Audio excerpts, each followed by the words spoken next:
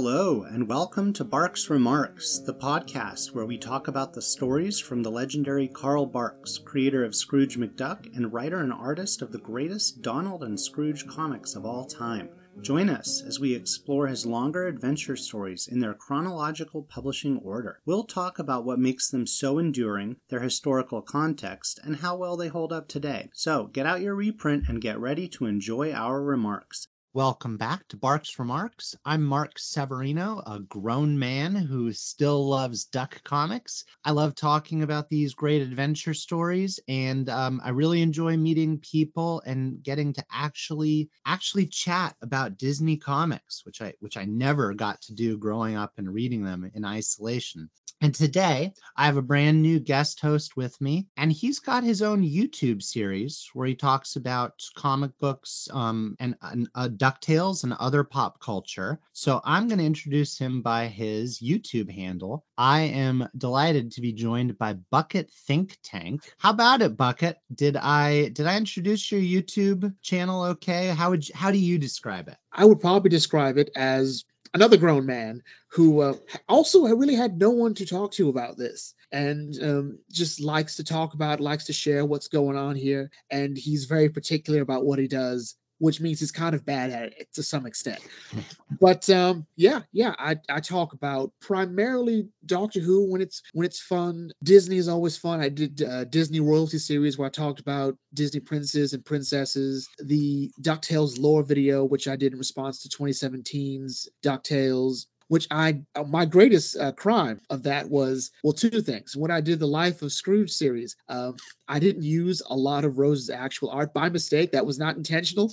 And then I did the DuckTales lore on Scrooge. I posted it not knowing it was Don Rose's birthday, and I posted it to the Don Rose side. I'm like, what do you guys think of this? I didn't realize it was his birthday, and Don Rose is not a fan of DuckTales. So I really stepped in it that time. But for the most part, you got it right. I'm just a guy who, when he likes something, he wants to share it with people. When he doesn't like something, he wants to share it with people. And, wants to really show off to some extent that he has an idea or two. Excellent. Yeah. It's great. I love being a grown man on the internet who, has this way of connecting with people in my very particular, very specific nerdy interests, and just getting to talk to other people about it and share my thoughts and finding, hey, there are actually people who are interested in listening to those thoughts. It's a lot of fun. And I think, Bucket, what's going to be really fun. Oh, just again, we'll do a plug at the end, but definitely check him out on YouTube. You can get there pretty easily, right, by plugging in your handle, Bucket Think Tank, right? Yes. It's a very out there name, which has its own very not that interesting of a story to it. I used to wear a bucket hat a lot. And there was a card game that I used to play called Cardfight Vanguard. Hated the game, actually. It was a very horribly unbalanced game for me. But one of the things I liked was the Oracle Think Tank group for it. I'm like, okay, let's just sort of put those together, the bucket hat and the phrase think tank, which always sounds really pretentious and really smart. Let's do that. And it stuck. I really like the name. I think it's nice and sticky. So I think it's a good choice. But I'm going to be going by Bucket with your approval for the recording. And Bucket, today we get to talk about a pretty interesting and pretty weird, frankly, Carl Barks' Uncle Scrooge and Donald Duck adventure. We're covering Back to Long Ago. This is a really kooky story. I've got to say right off the bat, I think this is a perfectly fine story. This is a pretty enjoyable one. It's not like one of my favorites, but I think it's going to make for a really good podcast conversation just because of some of the background of it and how deeply weird this one is. Yeah, it is. It's a story that I don't think you would look to for like a recommendation, because when you want to recommend something to someone, you want to get one that just grabs them. This is one of those where after you've read a couple, you're like, okay, this is a fun story. This isn't one that you'd automatically go to for a comfort story, but it's one of those that gets the job done. Like, you know what? This is fine. This is fine. This is funny in some ways. This is endearing. It has decent art. There's nothing about it that stands out, but it's never bad. Yeah, I think you nailed it there. I think that's a great way to describe it because you're right. You wouldn't want to read this necessarily as one of your first Barks stories. I don't think it's likely to grab you. Maybe someone out there, every story I've found is someone's favorite out there, and for someone this was probably their introduction. But you're right. I don't think you would tell someone, "Oh, you've got to get into Carl Barks. This is just the story for it." First off, it's pretty weird. It's a little bit deep into it. That is kind of how I read it too. I started reading Barks in the mid late 80s with the Gladstone printings. And I didn't see this one until Disney Comics got around to it in, I think, 1993 or so. They reprinted it with a really cool Rosa cover. And I liked the story pretty well. I remember I reread it relatively frequently. It was not one of my ones that I reread all the time, but even the first time I read it, I remember thinking, boy, this is pretty strange, this tale of past lives regression. Yeah, I remember when I used to go to the comic book stores with my grandmother to try to find it because she was the one that would take me to all these different comic book stores to find Uncle Scrooge Adventures comics because that's the ones that I would find. Right. I remember something when I saw the Paul Bunyan Machine and the Hound of the Whisker-Villes. I would often see back to long ago. I would just see what looked like Scrooge and Donald, holding swords together. I'm like, this looks really cool. I'm like, I kind of want to see this, and it turns out that's not really. There's more to that story than just the cover, which is always a great moment. The cover should just be the hook. You should never go, the cover is exactly what the story is. No, that's never as fun. Yeah, I agree. It's nice when the cover just really does a good job of hinting at the story. It's kind of one of my pet peeves is when the cover art really reveals something. At the same time, I don't if we think about the original printing of this, which I'm going to go ahead and just mention, let's start talking about the original printing. It was published in Uncle Scrooge 16, and it had one of those Carl Barks gag covers that he got to do for most of the stories. I like it when, back to the Klondike, it gives you a really good idea of some of the meat of the story. Same thing with Only a Poor Old Man. But without really spoiling it. So the publication was in cover date of October 1956. This one has been reprinted kind of an average number of times in the States. It's had 11 printings, including the original. Bucket, this is a relatively short adventure story. It's 21 pages. And I think it doesn't necessarily feel like a rushed story or anything to me, but it's definitely not as long as his 32 pagers. Yeah, he had a very clear idea of the story he wanted to tell. There's not a lot of twists and turns to it. It's mostly a straight line with maybe one hurdle. It's two different characters in this instance where Scrooge and Donald are on opposite ends reaching to the same goal. So that's really where most of the padding happens, and Barks clearly wanted them to arrive there at the same time. Right. So that was really the one quote unquote hurdle there. And as you just hinted, the dynamic of this story is that it's a Scrooge versus Donald story. This is one of those occasional, they're not rare, but they certainly don't happen all the time, stories where the ducks are not cooperating, they're actually competing against each other. Barks likes to do this every once in a while. It kind of harkens back to the old Disney cartoons that he used to work on. You know what thought just crossed my mind, Bucket, is as I hold up my reprint of the Disney comic that Rosa did the cover for. This might be one of the very rare bits of cover art that technically doesn't feature any of the Disney main characters, because we're looking at on this cover from Uncle Scrooge number 279, we're looking at the regressed, the long ago characters that they're going to travel back in time to inhabit. Donald as Bosun Pintail, and Scrooge as Matey McDuck. Yes. I remember seeing these two before, and they were like the big hook. This was one comic that, as a kid, I was like, I had to find this comic just because was swashbuckling pirates. Sign me up. Poor Matey McDuck. I'd seen him in Don Rose's Life and Times of Scrooge McDuck run, and then he's on the Duck family tree along with Pintail. He's Malcolm Matey McDuck, and his story is hilarious in the context that is provided here, and it's even better when you go to Rose's Life of Scrooge series, and it's part 5. It's hilarious, the back and forth there. Right, because Don Rosa is really going to run with the characters, and as he does, he picks out some of the details that Barks used, and he uses them for his biographical story in an interesting way. So here's what I want to do, Bucket. Before we actually launch into the story, we got to take a moment to talk about the weird hook of this one, right? Which is, it's something called past lives regression.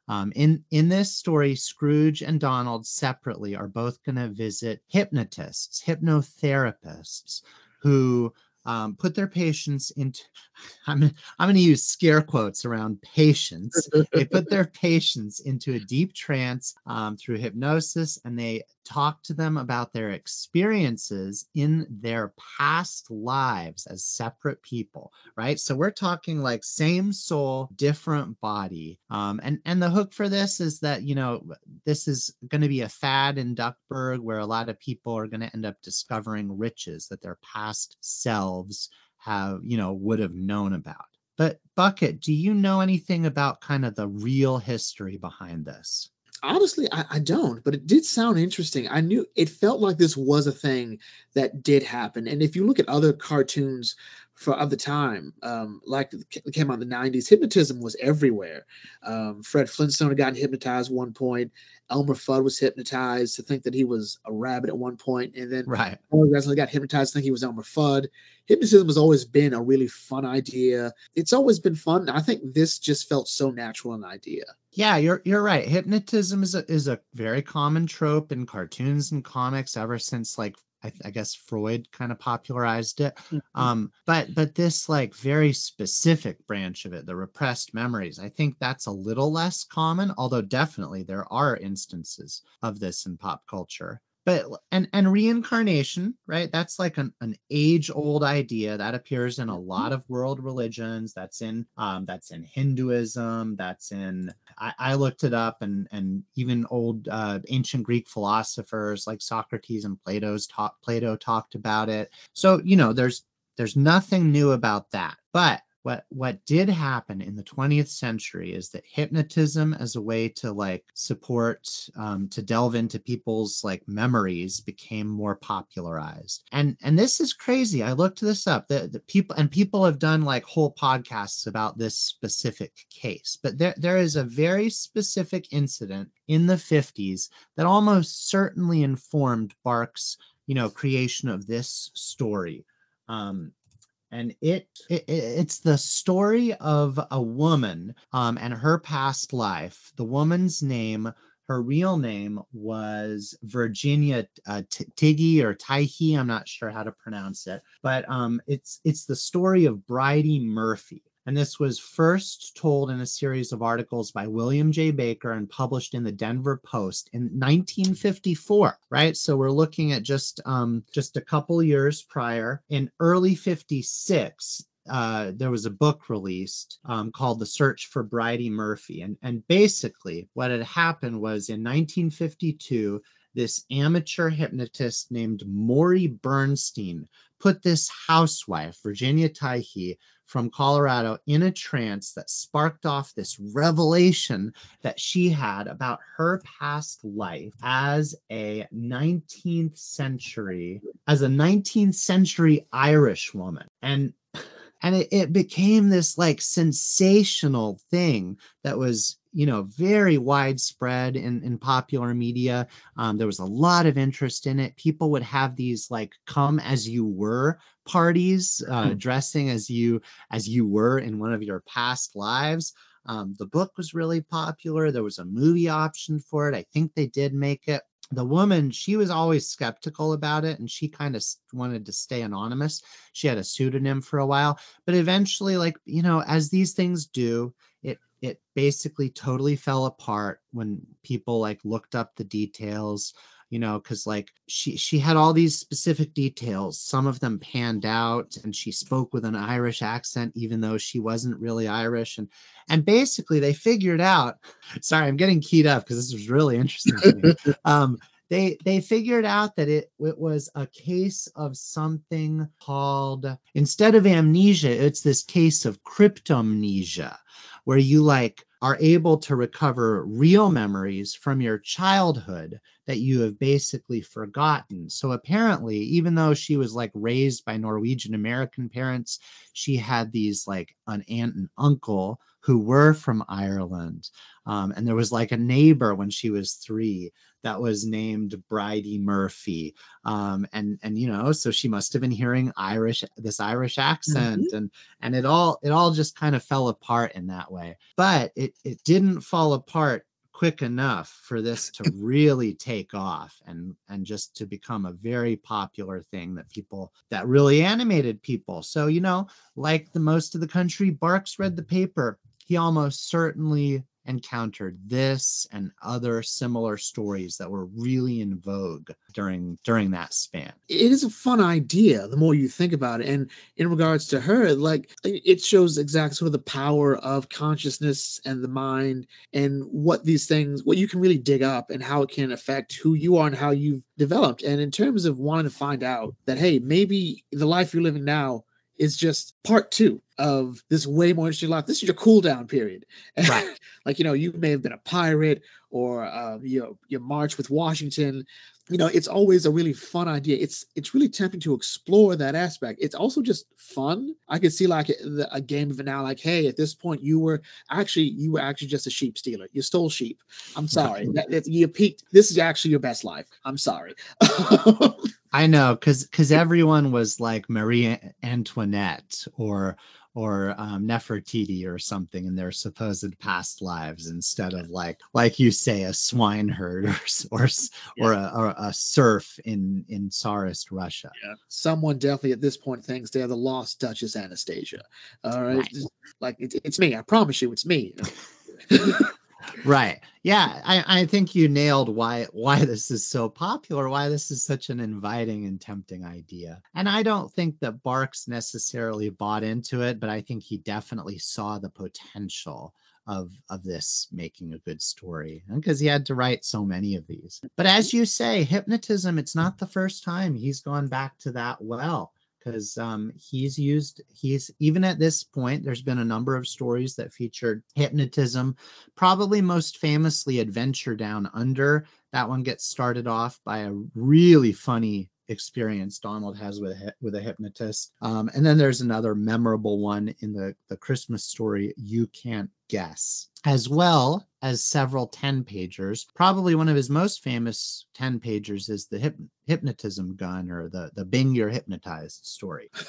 That's a great one to check out. Mm-hmm. All right, so a lot of good background for this one, Bucket. We're going to launch into the story soon, but before we do, I do like to check in with some of the titles from around the world and pander to the international listeners who can listen to us try to wrap our tongues around the stories' titles in different languages. It's a good time. So here's the thing: a lot of these stories, they have a title that doesn't translate nicely, and then some of the stories, they just basically translate it word for word. This is for the most part one of those that's not too interesting, but I did give you one title that to me sounds a little more interesting than the others. So I'm going to rattle off a few of them, and then I'll let you do that Italian one. But okay, so Denmark in Danish, this one is just translated as back to the past. Tilbage til fortiden. In Finnish,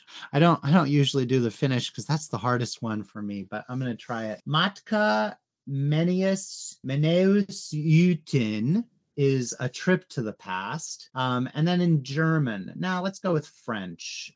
In French, it's either trésor temporel, temporal treasure, or voyage dans le temps, voyage in time, or just time travel. So those are all fine, pretty straightforward. They did make an interesting choice for the Italian, though. What's that one? They did. So in Italian, it's Paperino e il tesoro della regina, which translates to Uncle Scrooge and the Queen's treasure, which really echoes nothing about what's going to happen. It almost feels like it could be any other story. Yeah. Which is fine. It sounds really exciting. Either way. Yeah, I thought it was an odd choice. I don't think any of them quite have the connotation that you get in English, right? With back to long ago, because just long ago sounds more foreboding than the past. All right, so we're gonna go ahead and plow into this story. All right, Bucket. So back to long ago opens up. We get one of our very common opening for the Scrooge adventure, where he's in his bin, or at least he's in a room adjacent. It's signaled to us how rich he is because he's sitting on a giant money bag and it's full of money. There's a great sight gag that his candle is resting on ledgers labeled bills, bills too, more bills, also more yet. I like that. And what he's doing is he's pouring through his accounts, his ledgers, and he discovers that there is a tenant in one of his office buildings that hasn't paid his rent for 3 months. So because Scrooge is a very hands-on person, he's going to go right over and throw him out. And it's an engaging opening. He's striding forth, glaring at the note and figuring out that calculating that he owes me $90, pondering, suppose all of my tenants stopped paying their rent. In 2,000 years, I'd be broke. And as he gets up to the tenant's office, he notes that the guy's name is Mesmer J. Spellcaster, HPDH, and he says he should add a DB to those initials for deadbeat. That really cracks me up. And the page closes with him just in mid-sentence saying, okay, HPDHDB, shell out or get out. And the hypnotist launches into his tale of woe and what a hard time he's had lately. What do you think, Bucket? I like this opening. I think it's pretty strong. I do. First of all, opening up in the money bin's always been one of my favorite things. Or money bin adjacent. I remember hearing Barks talking about how, he would always show how rich Scrooge was by, he put money in one room or like money on the desk. He'd do it more and more and more until that's a lot of money. The one thing I don't like about that opening scene is just the bag he's sitting on. It looks like a little too big and it's kind of distracting, but I still love the energy here. It was one of my favorite parts of the Sunken City. He's going over his ledgers and it looks so serious. Mm-hmm. And then you hear this, like what the amount is, like, no. And I love that he is like, what? I will deal with this myself. Like, right. When it comes to people owing him money, despite the fact that he runs a world empire, this is something he has to deal with himself. And you can see that in The Invader of Fort Duckburg, when they talk about how Scrooge has bought Fort Duckburg or Kill Mule Hill, and the Junior Woodchucks are still holed up there. And Scrooge is like running out deadbeats is one of my favorite things. So this is kind of it too, but also the absurdity of the fact that this guy owes him $90, and he takes the most extreme. If all of my tenants stop paying in 2,000 years, I'd be broke, which is just hilarious as to how rich you have to be. Exactly. Be that broken. And you mentioned Secret of Atlantis. This does evoke that opening where he's going to approach Donald for an even more trifling amount. And that story you mentioned, of course, is one of the chapters in Rosa's adaptation of these stories. All right, so I like the back and forth between him and the hypnotist. Scrooge just has no sympathy for his plight. The guy is explaining to him that he's a hypnotist and the business has been overcrowded lately. I like Scrooge's remark, you'll find plenty of elbow room in the park. And I think this kind of mirrors, how I was saying hypnotism was a big fad at this point. He's talking about just all these people have opened up shop. And Scrooge references it being a racket, but he says, no, it's not a racket, Mr. McDuck. We believe we can actually levitate persons back in mind to lives they lived hundreds of years ago.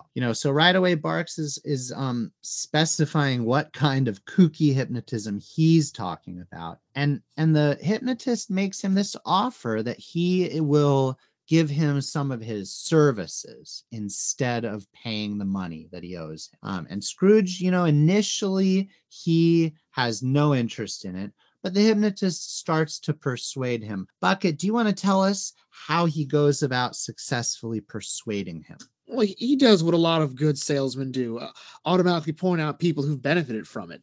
He points out to Mr. Newrich. Mr. Newrich, hey, look, this guy, he was penniless when I hypnotized him just last month. But back in history, he found he was one of Pizarro's soldiers, and he spied on location of a cache of Inca gold. Look at that. Insane. But hear me out. Right. When he returned to the present, he flew to Peru and unearthed the hoard which he spotted in that former life centuries ago. And Scrooge like, wait a minute, that's kind of cool. And Miss Plushcake, whom he levitated back to France of Louis the 16th, it's a great little grift, possibly, but we're showing actual receipts here. She found that in her life there, she had been maid to Madame du Barry, and as such, she had hidden the great beauty's jewels when the mob swept in to loot her chateau. So there's some really good stuff here to really get you this isn't just kind of ridiculous. People are making a good profit off of this, off of just sitting down and remembering. Right. Yeah, exactly. Right away, Barks is telling us that, no, this is not a racket. This guy, while he might be ridiculous, this is all real. And this was kind of one of the things that left a weird taste in my mouth about this story, because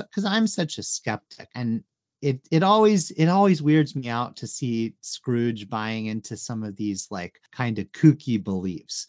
But it's fine. And, in the Ducks universe, this is clearly something that has been discovered to be real. And so Scrooge starts to mull over the possibilities. We get a great signaling, a money eyes panel from him. What does he ponder, Bucket? Perhaps long ago he was keeper of King Solomon's long lost mines, or maybe I was guard of the treasure urns in the palace of King Croesus. Right. He's like, I could have so much more money. I could have so much more gold.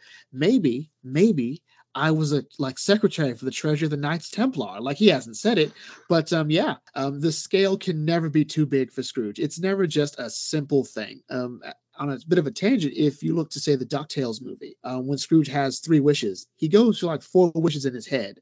The world's biggest diamond, the world's biggest diamond mine. No, all the diamond mines. No, wait, the entire mining industry. That's right. He thinks big, and I think that is a great trait that he has as a businessman, if anything else. Yeah, that's right. I'd forgotten about that line, but that just transported me back to rewatching that over and over as a kid.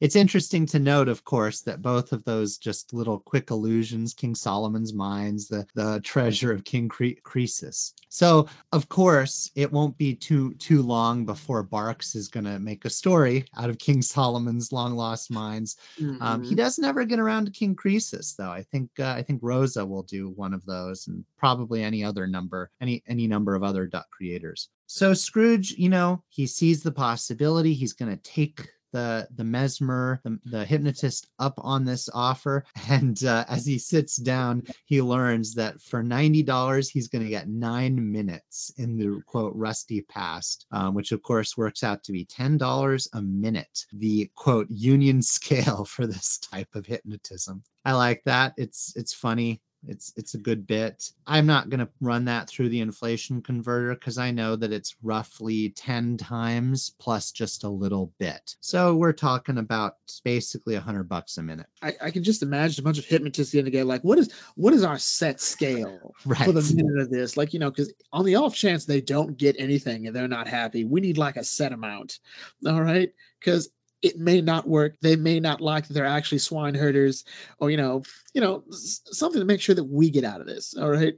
Right. And Barks, it's a cute gag, the idea of having a union scale for something ridiculous. He'll talk about the like Beagle Boys having a bank robbers union, stuff like that eventually, frequently. All right. So the next sequence is about putting Scrooge into his trance. And Bucket, there's no suspense about this working. He puts him under, and it works immediately. And immediately he is catapulted back into the past, very conveniently, in a rowboat heading to shore with a chest, what clearly is a treasure chest. And he is accompanied by one other individual. And Bucket, do you want to tell us about these two people and their interaction and what they get up to? So here, they're just on the rowboat. Matey McDuck is at the stern of it, so to speak, and we have Boss and Pintail rowing, almost like this great universal division of labor between these two characters. And he's at Pintail's asked, what was in it. It was not said what's in it, and Matey McDuck says any fool can guess its riches from the Spanish treasure ship that they dunked off Trinidad. I'm like, okay. And the royal seal is on the lock. I suppose it's special loot for good Queen Bess, Queen Elizabeth. Mm-hmm. And Matey McDuck is sort of prophet, like wag a civil tongue, Pintail. Her Majesty's captains never take loot; they take war prizes, which is a fun way to say, we didn't like steal it. It was, there was a thing, it happened, and it's our trophy, like fair and square. And Pintail points out that the chest is so valuable they debate on this islet whilst they raid westward along the Spanish Main, and the captain thinks it'll be safer here during their dangerous voyage. It's all very straightforward.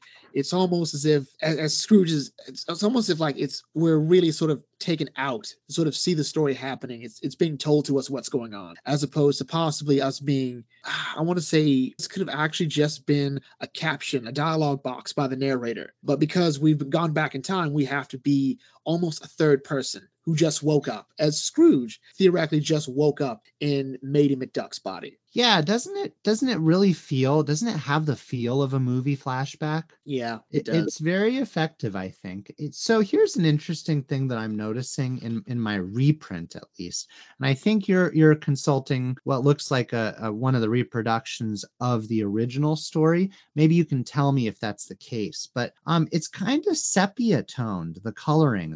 The colorist has very effectively kind of muddied the colors for this I guess flashback isn't the right term, but this jump back to long ago. The ducks are just a little bit grayer than Scrooge's. No, they look the same, really. Okay, so the original colorist didn't make that choice. I like that choice for the reprint. Hey, I gotta say, Bucket, that Bosun Pintail, he looks ever so slightly familiar to me.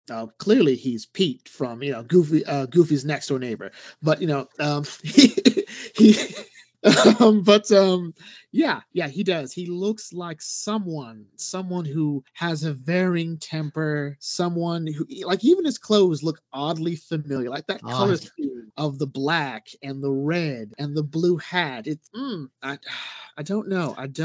I'm sure it'll come up later. I don't know. I'm sure. Or maybe not. Maybe just nobody. So we're goofing, but like the point is this is blaringly obviously signaled as being Donald, right? This is Donald in a past life. When he wakes up, Scrooge is not going to immediately realize that like the reader does. But there is just, Barks does not allow any, it's not very subtle here. It really isn't. And it doesn't take away anything to it. It's, again, this story is not very complicated, and you don't really have to make a big mystery of this. But it sort of makes sense that Scrooge wouldn't notice this because it's not really what matters. What happens here is he's gone back to someone who already knows who this is in that current tense. Right. Yeah. And he's sensibly focused on this fantastic treasure. So we do proceed to them doing the classic trope of burying this treasure chest and marking the coordinates on a map. There's nothing too interesting about this part. I mean, it's neat. It's very well detailed. detailed and the art is really nice. It's just a pretty straightforward thing where the conversation is interesting. They make a pledge that in the event that they're the only survivors of maybe some catastrophe and end up being the only people that know about the location of this treasure. They're talking about what they would go on to do. Mady McDuck, we sense, is very honorable because he vows to deliver it on to Her Majesty in person. And Bosun Pintail is a little bit more reluctant about that. But they end up saluting the Queen. They make that vow and they head off for the rest of the Spanish Main. And then very abruptly, Scrooge's 9 minutes seem to have ended and he is catapulted back to the present, back to our 1956 present. From back to long ago to back to 9 minutes later. Right. This has been, I guess, the hypnotist is asking, did he have a nice journey? And Scrooge he is off to the races. He's not even going to stop to tell the hypnotist about what he's seen. He's just had this great opportunity. Of course, he's going to go treasure hunting and recover that chest of gold. He races through Duckburg, planning to head to a hardware store not to buy a shovel bucket, but to check on the prices to see if he can get a good bargain on a shovel. And we see a very familiar silhouette of a shadow around the corner. Do you want to tell us about who he encounters in their conversation? He runs into the legendary Donald Duck. AKA. And what's really cool about when they crash into each other is they both pretty much almost lapse into their past, Scrooge lapsed into his past life. We the lords and ladies saved. And they put like, Donald, my bird-brained nephew. And Donald goes, Uncle Scrooge. And what's really cool is in this quick moment here, Scrooge goes, you resemble a sailor I once met. I wonder how you look with an eye patch. And Donald's like, you know what? You got a strange feeling about you too, Uncle Scrooge. I wonder if you look like with a plumed hat and wearing a cutlass. I would also point out that, Mady McDuck was wearing actual shoes, which is always weird to me for ducks. Yeah, but Donald's like, that's just life. And Donald has no time. Like, you know what? I got to go. We got a long journey to make. And Scrooge sees the shovel. And this is a pretty great exchange. It's a little bit, again, Barks really isn't as subtle as I think I would like him to be. It's a very perfunctory meeting. We know exactly they're supposed to both. Donald is supposed to let it slip that he's basically had the same experience that Scrooge has. I do love the panel where they collide and their bills fold down and press into each other. It's a riot. That's a great one. But on the whole, it's a pretty serviceable sequence. It's funny because this sets the real story up. And in a lot of ways, it feels like we could have gone a slightly different route with this. Like one of them could have gone to the other about clearly what they've seen. But the difference, one thing about Scrooge and Donald is that at times they're bigger kids than the nephews. Mm-hmm. And they're often in it for themselves. This is a very weird Scrooge versus Donald story in my mind, because usually a Scrooge versus Donald story is Donald or Scrooge each think they're smarter than the other, and the other one has to prove them wrong. But this one is just sort of, we could easily fix this by just talking to each other. But no, we don't have that. That's not what this comic is about. So they go off. That's an excellent point, right? This is definitely one of those situations where the lack of communication, I mean, it drives the story forward, but it can be a little bit frustrating. And I had that same thought, right? In another Scrooge story, this could very easily be, okay, I'm going to go to the hardware store and find a bargain on shovels. And next I'm going to go get Donald and the kids because I'll need their help to figure out blah, blah, blah. But that's not what Barks wants to do here. He wants to have this oppositional story. And so we set up the opposition by having Scrooge talk with the nephews, and they don't really know what's going on, but they know just enough to clue Scrooge in, saying that Donald's been acting mysterious ever since he came out of a hypnotist's office down the street just now. And I like Scrooge's exclamation, "Oh, my plumed hat!" And he has already bought a shovel. And so Scrooge is thinking out loud. Donald is the reborn Bosun Pintail. He knows where the treasure is by having been levitated into the past, same as I was. So Scrooge sets off to a Tropic airline ticket office, planning to beat him to the island. And the nephews, we're going to transition now because it's not solely a Scrooge story. Mm-hmm. We're going to transition to Donald and the kids, and the nephews are going to slow Donald down a little bit by very reasonably demanding an explanation of why he wants them to get their sea togs packed, for example. It's fun. It is, the whole thing is just really funny. The fact that Scrooge goes, "Oh, my plumed hat," and he's already bought a shovel. Right. It's Right. like the deal breaker. Like, he's already got the shovel. He's basically dug the treasure out now. So he's Yeah. like, "I can't waste any time. I gotta go." And Huey, Dewey, and Louie are sort of like, "We have no idea what is going on. Let's like look, Uncle Donald. We love you. We respect you some days, but what's going on? What is going on? You talked to a man, levitated you, and now we got to get sea togs. And we're 10 years old. Why do we have sea togs?" And they're reasonably skeptical because he's just been hypnotized too. I like that little touch. So we transition through a narrator box where Barks talks about the explanation, and the nephews are like, "Are you willing to blow your whole fortune on a trip to this island without knowing for sure the whole business wasn't a dream?" And they make him prove it basically by wresting some details out of him, and they're going to be able to confirm the records, the name of the ship through the library records. I like the name of the ship. It's called the Falcon Rover, and he remembers the date, which was December 6th, 1564. So hey, we're that's really handy. I just realized I'm going to be releasing this right around pretty close, at least, to the anniversary of it. Same month, at least.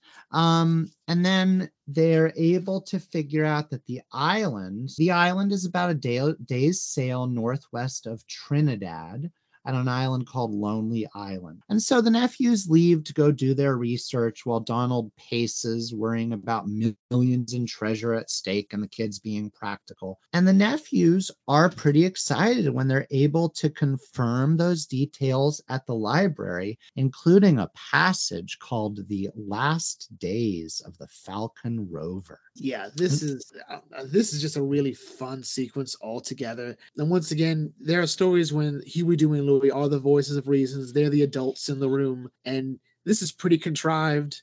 So like, no, none of this makes any sense. So give us some facts here, which is really how you would address anyone who says like, "Hey, I was this in a past life." Well, then you should know this, or that. Right. And so they get the data and they go, "You know what? Let's research this," which really Scrooge would have done any other time. Right. But once the idea of gold is in his head, he tends to just jet off without thinking. We see Donald do it. Like I said earlier, like most days, Scrooge and Donald are the kids in the room, and Huey, Dewey, and Louie are sort of forced to grow up a bit more. Again, why do they have sea togs? They're really in school. They have a vast amount of knowledge and a desire for research that would not be expected of anyone their age. But it's sort of like in line with, say, Johnny Quest. They're surprisingly bright kids, and once they get the facts, like, you know what, this actually might be fun. Let's go, Uncle Donald. Yeah, it's good wish fulfillment, of course, for the young readers.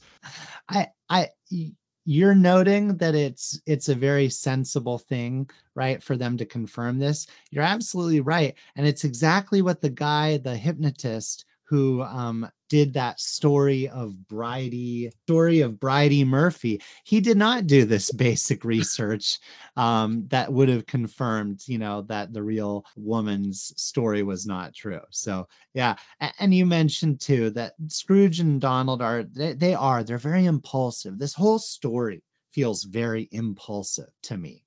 So they're on board, and after.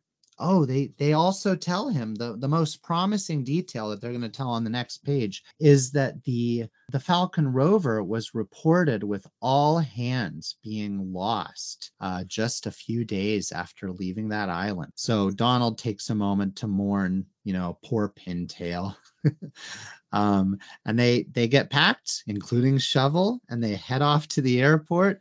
And Bucket, who should be one place ahead of them in line? The person ahead of them with his own shovel, because that seems to be a big point in this entire story. Right. It's Uncle Scrooge right there. I love that the shovel almost feels like its own character here. It's the deal breaker. It's the plot mover. Could they not just buy a shovel when they get there? Exactly. Exactly. No shovels in Trinidad. You got to pay the luggage. You got to go to the trouble of taking one on the airline. The idea of one thing I want to address is like the sort of sad look on Donald's face when he finds out that Pintail died. He's basically realizing, oh yeah, I died at one point. I'm like, but yeah, otherwise you wouldn't be here, Donald. Right. That's how past lives work. Yeah, it's a very melancholy little moment that Barks doesn't have time to dwell on, but it does definitely makes you think. This is a weird and kind of morbid idea. So with Scrooge ahead of him in line, he doesn't feel like he has to keep it secret. He introduces himself as Donald's old bucko man, Matey McDuck. The ducks have a nice little pratfall. The nephews say, "Keel haul us for swabs. This would have to happen." And Scrooge, he's pretty cutthroat here. What does he do, Bucket? He does something that carries on through most of Duck's stories. He decides to buy all the seats left on the Trinidad plane. He needs room for his shovel. Right. And this is something where Barks is really flexible. He will use Scrooge's extreme thriftiness for gags when he wants to, having him unwilling to like spring for a modern map for $1 instead of a dime in, say, The Great Steamboat Race, because that's funny and it's in character. And then in this one, he'll use his extreme wealth and have him be a little bit spendy for another good gag.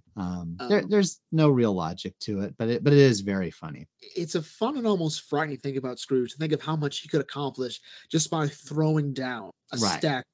And I think people sort of forget that. You look at characters like, say, the Penguin or from Batman, who can throw his wealth around to get horrible things done. Those things never occur to Scrooge. They sometimes occur to Glumgold. But for Scrooge, it's like, no.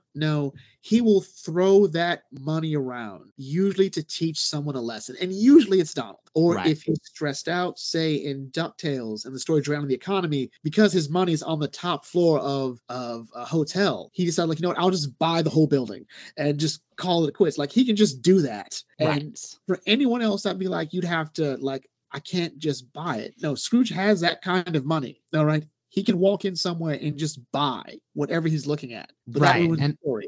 And Scrooge storytellers, they have this great leeway because of what Barks has done and how he goes both ways with it. So we're going to transition pretty quickly here to Lonely Island. Scrooge has got a kind of a little boat. He's got at least a day's head start on Donald. And, I'll just transition to the boat moment. He's kind of mulling over what he's done to get ready. He's checking his preparations. And he thinks to himself, I took off in a monstrous hurry. Ooh, I don't think I've ever encountered that word before. I took off in a monstrous hurry, but I'm sure I didn't forget a thing, which is going to be a nice little hint that he has forgotten something. Monstrous. Yeah, I don't see that in the dictionary or anything. So it looks like that was Barks coining his own adjective there. And so, you might think that the nephews wouldn't have bothered since they're going to be so far behind in the race. But they've spent Donald's money for their passage. They're very forlorn about it. And they're even more downhearted when they learn that a fierce tropical storm is making it necessary for them to land in the South American mainland. And it's going to keep them out of the game for a while, right, Bucket? Mm-hmm. It's one of those moments where when you lose this lead, because by default, Scrooge already being on that plane means he's already there. He's already a day ahead, right? And it's very hard to make up a day. All right, because we say ourselves, like, if whether we have a project due or anything, when we lose a day, you're never going to get that day back. you'd have to do double the work. But this is us trying to get somewhere. And then, of course, the weather happens and it just makes it so much worse. So they have a perfectly good reason to feel so bad about this. Right. And if not for this weather situation, because that storm is going to end up affecting Scrooge really badly. And the nephews are just kind of bored, waiting in their hotel until they can venture out again. And they decide to take a look at the storm. It does look like a pretty significant one. And it's a really neat little small splash panel that he does of the storm itself. It's one of there's not a lot of really flashy or showy panels in this one, but this one's pretty cool. The Caribbean kids in full roar, as Donald says. And the Caribbean in full roar is pretty dangerous. It's just an interesting scene to see, like, hey, looks crazy out there. It just Caribbean storms are no joke, especially on the sea. It really just sort of setting you up, hey, this is going to happen. The thing Scrooge forgot to check was the weather, which is a pretty big rule for people going on the sea or the ocean. You check the weather, because it's more than a day you could lose there. And you're right. I'm glad you pointed that out. I forgot to mention that Scrooge has that recollection. He says, blast my binnacle, I did forget to check something. There's a lot of pretty straightforward storytelling in this one. It's fine. It's very serviceable. So what do the ducks end up seeing throughout this storm surge? They see a rather familiar boat just sort of, losing it out there in the Caribbean Sea, going back and forth, being pretty much tossed around like a beanbag in the Caribbean storm. And Donald just wants to go up there. Huey and Dewey go, "That's there, Uncle Donald, hold your horses," which I do appreciate that the nephews have totally invested in this pirate story, that they've just changed their vernacular and everything else. Is like to hide behind the rock. And because this boat, it turns out, is Uncle Scrooge's boat that has crashed on the rocks. Right.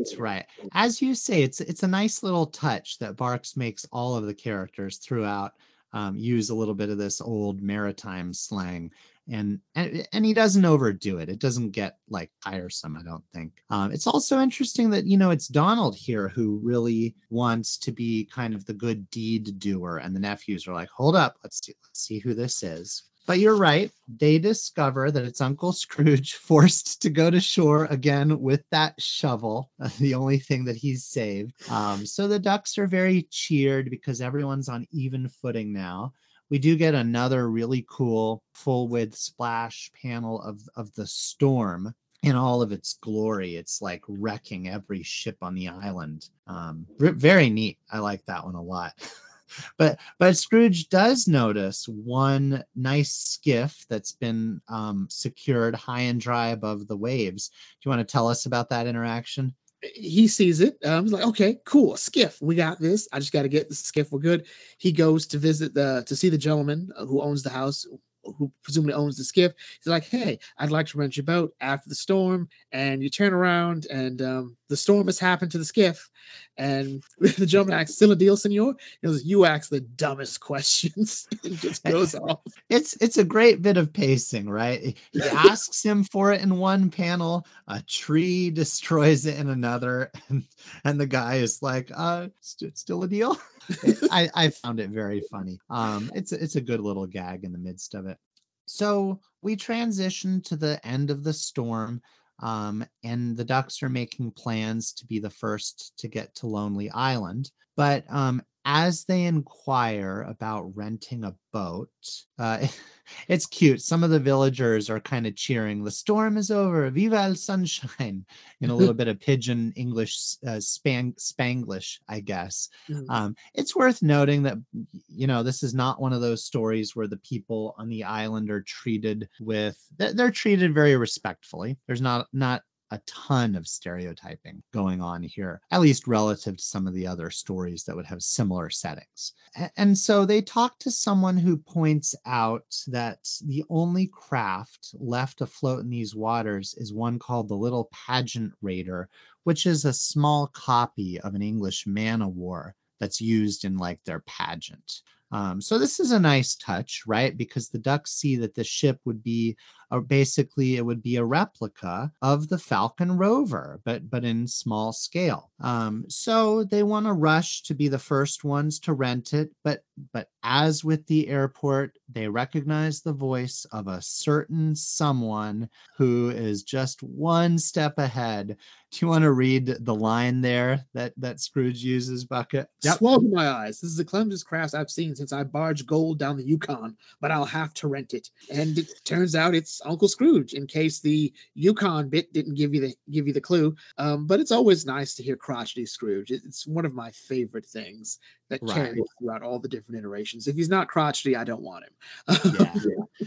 Yeah, I really like that line. I find that very funny. So again, the Ducks despair, but they do get this opportunity because Scrooge is going to have a really hard time finding a crew to run what is basically like a showboat. And so, what is the Ducks' bright idea, Bucket?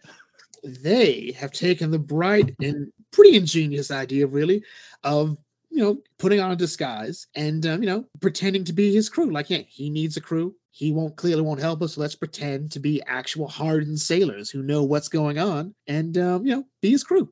It's charming, it's hilarious, the costumes are adorable, and it's hilarious that Scrooge just identifies them as a one-eyed sailor and three midgets. Right. And of course, that's a term that is definitely out of fashion these days. It was very commonly used in that era, so I won't pick on Barks for using it, but it should be noted that we would call them little people today. But they're pretty funny, like classic Barks disguises, right? Mm-hmm. Yeah. The nephews look deceptive enough that I could see how Scrooge wouldn't think they were his grandnephews, but Donald clearly all he has done is cover one eye. Right. And he looks more like Boz and Pintail, frankly, now. I think the trick is that Donald doesn't have a shovel. I think that's the clue. The shovel would have given him away. Right.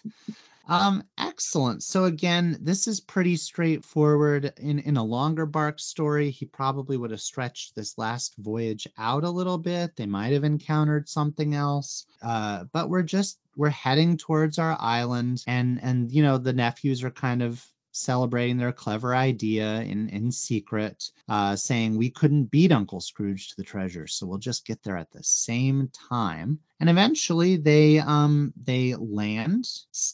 Scrooge spies Lonely Island with his spyglass, and Donald comments. Do you want to tell us Donald's line? Swoggle my scuppers. It looks just like he did in 1564. Yeah. And so Scrooge commands that they stay aboard as he'll go ashore alone in the dinghy of the little boat. And Donald now reveals himself shockingly, saying, "You wouldn't be leaving your old buddy behind, would you, Matey McDuck?" I love that. I love Scrooge's outraged surprise here, right? Donald, you hornswoggling throwback to a pin-tailed pirate. You tricked me. That's a great line. So Scrooge is just he's gonna have to make the best of it. They're gonna try and do the honorable thing. It's kind of hilarious because this could have all been exactly the same story had they just agreed to go together. Sure. That's really it. There's not much antagonism in the back and forth. Granted, that will be clearly undone in the next sequence, but it was still just a fun bit that I think had it been played up a bit more, it would have felt a bit more deserving of the shock. But Scrooge and Donald have been like vague. Scrooge has been missing Donald like every other chance to sort of have a back and forth with them. There's no real pithy dialogue outside of the shock that Donald's here, Uncle Scrooge is here, and Donald's here with his shovel. Uncle Scrooge is here with a shovel. And now we're going to see these shovels pay off. Right. You know what just occurred to me, actually, when you mentioned that this could have been the same story with someone else? I feel like there's a lost opportunity to have had a specific villain in this story. I think I would have liked to have seen Chisel McSue from the Horseradish story as the antagonist. I'm imagining if he were if he were Scrooge's opposition, instead of Donald, and Donald was part of the same deal, that could have been really interesting because, of course, they faced off in this same Caribbean part of the world, and the idea of the horseradish being this like weird but at the time precious cargo in that story kind of plays well with how this one ends. So just an idle thought. But I also really like Chisel Mixu as a villain, and I thought he would have been neat to stick around. Yeah, that idea is actually better than mine. My thought was just to go sort of basic. Not sure if he'd been introduced yet at this point, but we could have brought Flintar Glumgold in on this. Another moment for them to have a back and forth, because that would have worked. Even more, you could have had it be that, Donald needs work, all right, as Donald tends to, and he gets hired by Glumgold. Doesn't even know it's Glumgold. Like, hey, this rich guy needs me to go help him find a treasure. And by the time he finds out it's Glumgold, it's too late. He's already there, and the nephews are there. It would all still sort of work. Right. Yeah, it's funny you say that because this is almost contemporaneous with The Second Richest Duck. I haven't released it yet, but I just recorded it a couple of nights ago. It'll be the episode right before this one. So yeah, if he had been in the mood to reuse Glomgold, I could definitely see it working out. And if he had done that, I'm sure we'd have seen a lot more appearances. All right. So anyway, tell us about their arrival on the beach. So as soon as they get there, and despite the fact that they're two grown adults who realize they both kind of have a stake in this, they're just like, you know what? Let's just fight with these shovels. All right. A salute, Boston Pintail, says Scrooge, to the treasure. Long live the treasure. And Huey, Dewey, Louie just watch these two grown men fighting with shovels. And this is, let's be clear, a shovel is not the safest thing to swing people. But luckily, these 3 10-year-olds just tackle their grown adults, their grown uncles. And like, aren't you ashamed of yourself? After that noble vow you made long ago, you wind up fighting over the treasure like a pair of common pirates. To which Scrooge points out, I personally made no such vows. Right. It's hilarious. You're right. That shovel fight's really funny. I like how it starts out with them like basically pretending to be noble or making an effort to it, right? Saluting each other, and then it just devolves. I also like how it totally parallels the vow that they had previously made to Queen Bess. But of course, this one is much less noble. They're just saluting the treasure itself. So yeah, the nephews point out that, there's nothing worth fighting over until we confirm that this isn't some sort of double dream. Bucket, why don't you take us home and tell us about the actual excavation here? So after a nice rapid digging fest, it's just a really great scene. Mere seconds later, as the narrator points out, they find the chest. It's a relatively light chest, and Scrooge and Donald have agreed, like, whatever's in it, it's ours. Good Queen Bess won't miss the money. Okay, sure. They find that it's empty, but it isn't empty. There's some dried up potatoes inside, along with a letter, and the note explains everything written by Captain Hawk. It is my firm belief that these strange and wondrous vegetables will be greatly prized by Her Imperial Majesty. And Dewey points out, potatoes were unknown in England at the time. And Louis, which I think this is a very Louis question, well, what are you boys going to do with your rare old treasure? And for the first time, they're generally on the same page this whole story, and they just decide to beat the brakes off off the treasure chest. And they said, we're going to do way worse to a couple of hypnotists. It's a solid ending. It's a nice little Barks likes these imminent threat of violence endings. It's pretty funny, and this is a fun trope, right? The treasure is something that would have been valuable at the time, but no longer holds any value whatsoever today. That's a trope that I've always enjoyed, and it works really well in this context. All in all, I think this is a really solid ending to, I mentioned at the outset that the story doesn't necessarily feel rushed, but as we've gone through it, I'm kind of reconsidering. I do think this feels a little bit rushed, and it could have used maybe 3 or 4 more pages to breathe. Yeah, I think the problem is that the conflict is so weak and shallow in a lot of ways, because there's no reason why Scrooge wouldn't want to work with Donald in this story, outside of the fact he wants the treasure for himself. It really feels like Barks want to create such a disconnect between the sort of noble men that Malcolm and Boston Pintail were, that they're doing this in service of the Queen, of their captain, of the service they provide. And here, these two just want the treasure. Yeah, I think you're right. There's a lot of he tries to get a lot of mileage out of these contrasts, and it largely works, but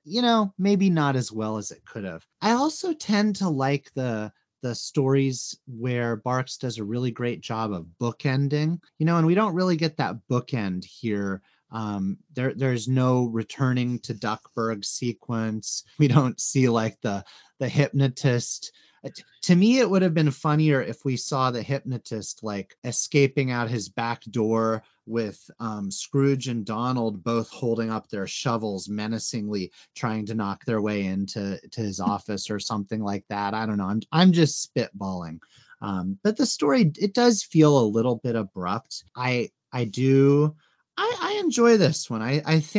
I don't think I expected to enjoy this one as much as I did before I revisited it, because I remember this and I always remember thinking this is a pretty weird story. It'll be interesting to talk about this one for the podcast. The hypnotism stuff always left a bit of a bad taste in my mouth, Bucket, because it's one of these examples of a few Barks stories where Barks has Scrooge really invested in something kind of kooky. And I don't like that. I don't like seeing Scrooge acting kooky. I think about this one in like a later 60s story where Scrooge is like obsessed with his astrologer's star chart. Trying to remember, it's like it's one where he's looking for a cave full of emeralds. The title escapes me right now, but I always, that's just not my bag as far as a story goes, where he's into this kind of like new agey stuff. But if you just accept the premise of this one, I think this is a pretty fun, entertaining story. Yeah, it gets the job done. I agree with you. I like when Scrooge is sort of put more into the your grandfather that knows everything. He's the seasoned traveler. I think Only a Poor Old Man really showcased that really well. Right. He's got this wealth of experience to draw on. Or in King Solomon's Mines, I think he shows off his intelligence a bit more here. This sort of shows Scrooge is still sort of prone to fads in some ways, but you have to really sell the profit idea here, that it's worth way more. The idea that if Scrooge gives up on $90, there's a chance he'll come out with so much more. And that is what gets him. We saw the same thing in The Golden Fleece. Like, even though Scrooge is a bit, ridiculously trusting of this mysterious person, there are moments where he's like, "This, I'm not quite sure. I don't know. Then he sees the golden fleece is put in front of him, and he sort of, the rational side of him sort of goes to sleep a bit, or is like pushed aside. Right. So, yeah. And it helps in this one that he is skeptical of it until he's actually hypnotized. But he's open enough to it to buy in. It's just not the kind of premise that's for me. But this is a fun one on the whole. I would kind of slot this in as like an average Barks story is kind of the way I think of it. It's your typical just fine Barks story, which of course, in terms compared to like a lot of other comics creators, that still places it in its own sort of range of greatness, right? Mm-hmm. It's a solid story that I think its only real downside is it's competing against other really good stories. Right. But it's still solid. It's still funny. Rereading this here, I never realized how much I love the character of the shovel. All right, this is top tier character here. All right, like I think Barks should have really done a whole series about this organization of shovels in the Barks universe. All right, because there's something going on here. The shovels start this story in its own way, and then they end the story in this. A shovel buries the treasure. A shovel can be used to protect the treasure. Then a shovel destroys the treasure. Yeah, George Lucas, like poetry, it rhymes. Right. Yeah, it is. It is a very funny bit. I do like the overuse of the treasure of the shovels for comic effect. It's really good. Let's see. I think we covered that pretty well. Are you ready to get into kind of the community consensus for this story? Yes, let's see what the people have to say. Right. So it sounds like you and I are in pretty close agreement, right? That this is neither of our favorite stories, but there's nothing like really objectionable about it, and it's a fine time. It's a good enough story. If we check in on Indux, which is the great resource that has all kinds of information about Disney comics and that users can rate the comics on. So it gives us a pretty good idea of what the community thinks. This one gets a 7.7 out of 10 bucket. And that's pretty solid. It's good for a numeric score of it's a ranked score of 126 as of right now out of all the Disney comics. So it's not coming in the top 100 or anything, but it's definitely like in the higher tier of Barks Adventures. I don't remember. I made a very nerdy list at some point, and I did I did a, what do you call those things with video games where they rank characters by a tiers list. I did a tiers list at one point, and I believe this one was just in that average range. Probably well into the upper half though of stories, as most of these early Scrooge adventures are. But yeah, people like this one well enough, and it has had a little bit of an afterlife in other Disney comics, right? You had mentioned, you'd already alluded to the fact that Don Rosa uses some of these details to flesh out his life and times. Yeah, you mentioned chapter 5, right? That's where we're going to get the most. That's a very strange chapter in that series. I'm guessing it's probably the most divisive chapter for a lot of people. Maybe. I know I loved it. I loved it as a kid. But then again, I read that entire story out of order. Sure. I started with part 12. Yeah, that would be didn't even know it was part 12. I was like, this looks cool. I have no idea why Scrooge is so sad. Right. But that last page was really good. And I remember reading part 5, The New Laird of Castle McDuck, and going to McDuck Heaven and seeing all these other McDucks really sort of showed you a bit more than I thought was really capable of this story at this time. Like, these were the only comics I was reading at the time. I didn't have any access to really anything. I just saw it and went with it. And hearing that scene, like Sir Quackley McDuck actually just call Malcolm McDuck out when he says that Scrooge invested all his money in the cattle industry before it went bust. He has no business sense. And Sir Quackley points out, and who went down with the Falcon Rover in 1564 on a treasure hunt for potatoes? Like, it may have been special to England at the time, but there's no financial future in potatoes. Right. Yeah, so that chapter, I mean, I loved that series. But like there are parts of it where I look back on that one, I'm like, that's pretty weird, right? That in a way that is a little bit discomforting to me. But then if I think about this story, Barks had his moments where he went with these kind of kooky premises too. So in light of that, it's definitely not that weird at all. Let's see. I think I've pretty much gotten to share all of my thoughts other than doing like a checking in on our favorite panels. Do you have any other thoughts that you'd really wanted to mention regarding this story?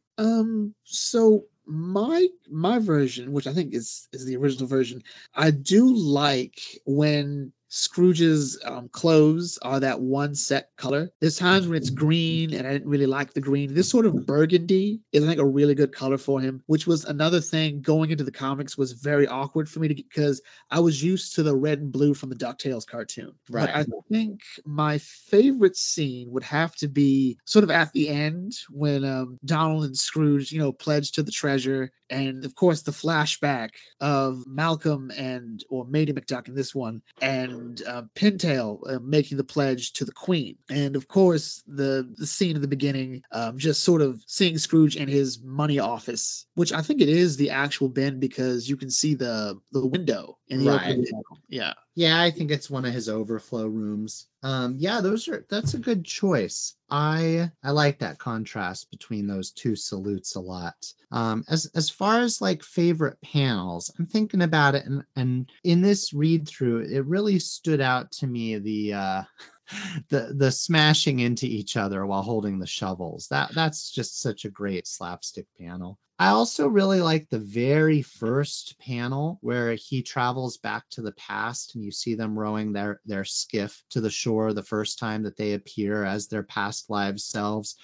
There's just some really beautiful details, some nice illustration of the, we see I guess it's our only real shot of the Falcon rover, in fact, in the whole thing. So there's a good view of the Falcon rover, another example of Barks' bird foregrounding where he draws a bunch of seabirds around. And yes, it's just really lovely panel. And then I did really like that sequence where the the dry docked boat gets crushed immediately as Scrooge is bargaining for it.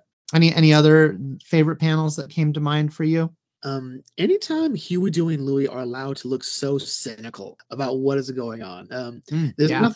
there's nothing like amazingly drawn about it. It's just a steady standard moment. But anytime those three are sort of forced to be the voice of reason, I just sort of enjoy, because you almost forget for a moment that they're 9 to 10 year olds. Right. And it's a fun thing. You'll see it in stories like The Simpsons with Lisa, and it's always fun because then you go to stories where they are just allowed to be kids, and Right. it's still hilarious and it's still fun. Then all of a sudden they're geniuses, and it's fun. And I've been debating on my next DuckTales lore video, and I'm not ready for Donald. There's way too much of Donald for me to go through. But I was thinking of doing Huey, Dewey, and Louie, because while they're pretty interchangeable in the comics, there's always this special role they play. Maybe not as individuals, but as this collective fun unit of characters that they, like Donald, they can sort of adjust to any story, but rather they adjust to whatever role the story needs them to be in. Yeah, they're very reflective of whatever the story needs them to be, and I love them for that. Yeah, I think that's right. They're definitely a unit. And definitely in this one, it's pretty rare that they're even named individually. You were pointing out their cynical kind of sequence. I just was going through this part. Check out this panel where they're poring over the logbook and they kind of dive in to get a closer look, and the two nephews on the outside sandwich the middle nephew memorably. That panel I really like too. That's really cool. It is a fun one. It really is. And I think one thing I've always liked about the nephews in regards to this is there's always been the question as to, in the inevitable moment when Scrooge will quote unquote pass or travel through time going after Magic the Spell, the jury is still out. Who would take over? And he's always sort of implied that it will not be Donald. As much as he secretly likes Donald's not the one. He does love the potential, the hard work ethic, the open-mindedness of the nephews. And here, they're not so much as showing off their open-mindedness, but in this and the Golden Fleece, they show off their maturity, but their hesitancy to always go for the shiny thing going on here. And I do like that. They've got a lot more restraint than the adult ducks in some of these stories, for sure. It sort of goes with the idea that a fool and his money are soon parted. The boys mentioned like Donald's going to risk his entire quote unquote fortune. Scrooge has not only lost $90, but however much he paid for all those seats on the plane, as well as to rent out the replica of the Falcon Rover. He's lost all of that for a treasure chest of shriveled up potatoes. Yeah. Yeah, it's a fun outcome. It's not maybe the most memorable ending.